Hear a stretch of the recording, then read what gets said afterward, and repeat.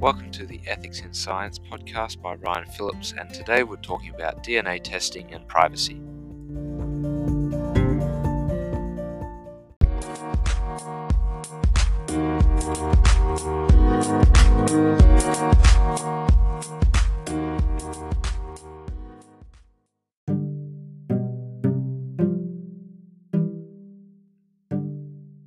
So what actually is DNA testing? So according to medlineplus.gov, DNA testing is a medical test that identifies changes in chromosomes, genes, and/or proteins. And there are really 5 main areas where DNA testing can be used today.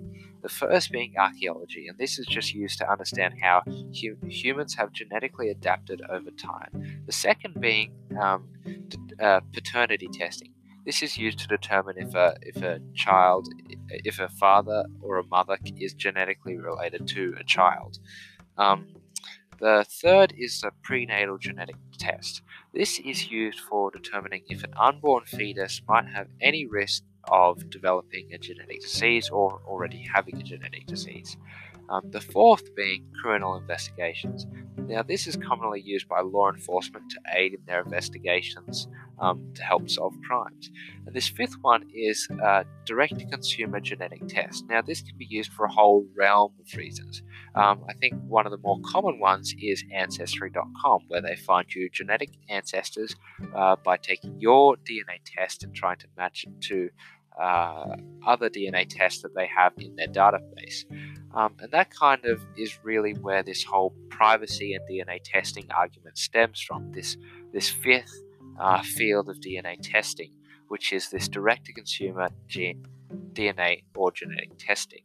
And this kind of leads me into this second point about how these companies that are administering these DNA or genetic tests currently sit outside the realm of the current rules and regulations to which regulate current healthcare providers and their patient privacy.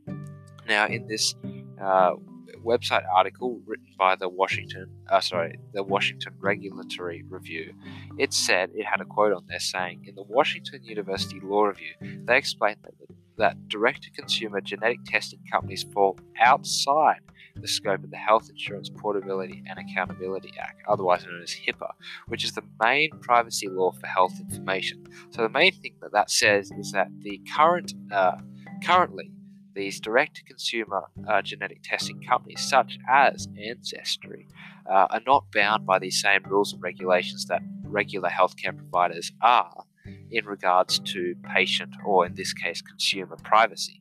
And that's kind of where this main problem is for consumers about whether their DNA tests are being kept private, and because a lot of people do not want their DNA tests being shared to people who they don't know at all. And so in this podcast done by NPR's Scott Simon on privacy and DNA tests, he interviews New York University law professor Erin Murphy on possible ways in which you can help keep your DNA private. And the first real piece of advice she has is to talk to a local legislator. Now, because this is such a new and upcoming market, and isn't encompassed by these traditional healthcare acts, which for patient privacy, is to really help to get your legislators to understand what this DNA and genetic testing is, and to help try to push for DNA direct-to-consumer DNA testing laws to be passed, because it really is this new and upcoming market, and the companies that are doing it are not your traditional healthcare provider companies, so they sit outside. So I think really just what she's trying to say is to talk to a local legislator to try and work things out about how the government can help regulate these direct-to-consumer DNA testing companies. The second piece of advice is more targeted at people who have already taken a direct-to-consumer DNA test, and that is that all these companies allow,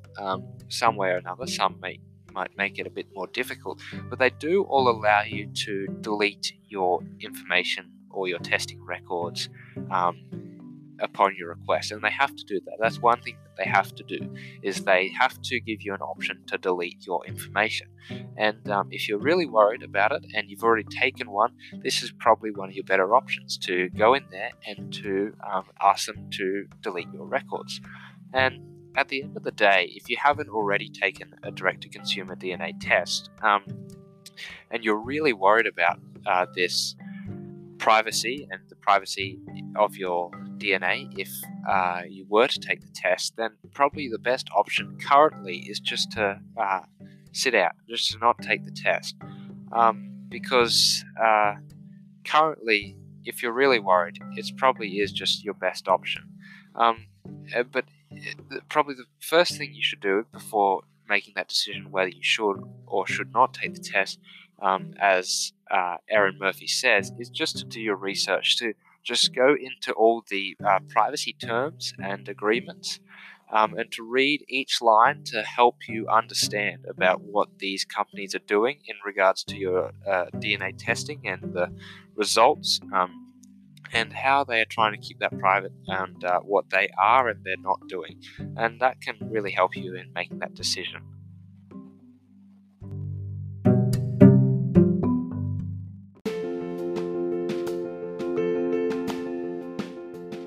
So how does Frankenstein, written by Mary Shelley, have anything to do with DNA and privacy?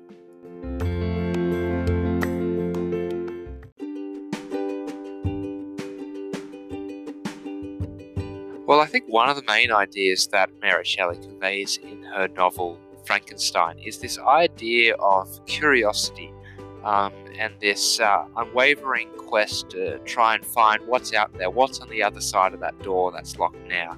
And it's kind of shown through Victor, especially in the early stages of this novel, how his unwavering desire to really understand what he's trying to learn and what's out there results in this creation of this creature, or this monster that he creates. And it really eventually puts him in a dark place, in this bad place where all those around him that are being loved, that he loves, in some way or another get hurt by this creature and the effects of it. And I think this is where we can kind of link it to DNA, is that people just have this curiosity, and it's part of just of our human nature, that we have this curiosity, especially in regards to this ancestry, where we really just want to find our genetic ancestor, and is there anybody out there who is genetically related to us?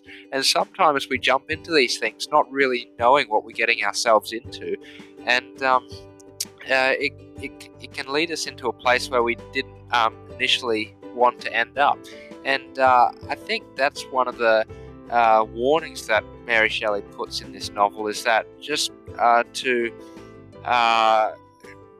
really understand what we're getting ourselves into before we take that step, of doing the DNA test and doing that genetic test, just to really make sure we know what we're getting ourselves into, just to question ourselves and just to do our research. So I think that is one of the ideas that is conveyed in Frankenstein.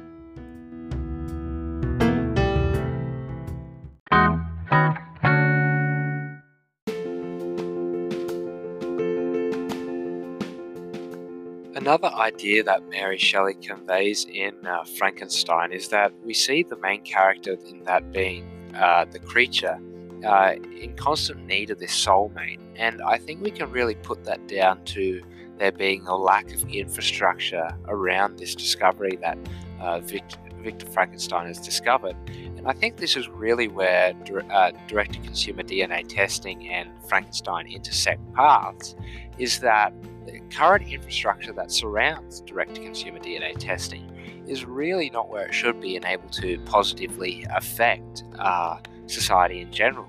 And this is where we kind of start seeing these problems in regards to privacy, among other things, really come up when talking about direct-to-consumer DNA testing.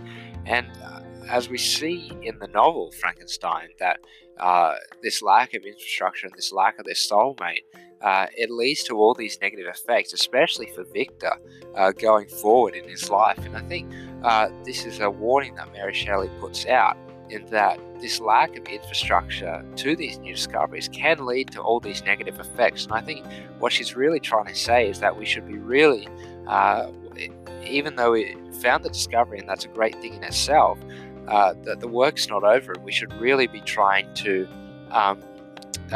be really making sure that the infrastructure is there and constantly adapting to be able to handle these discoveries that we are discovering, and that it can positively affect society in the future.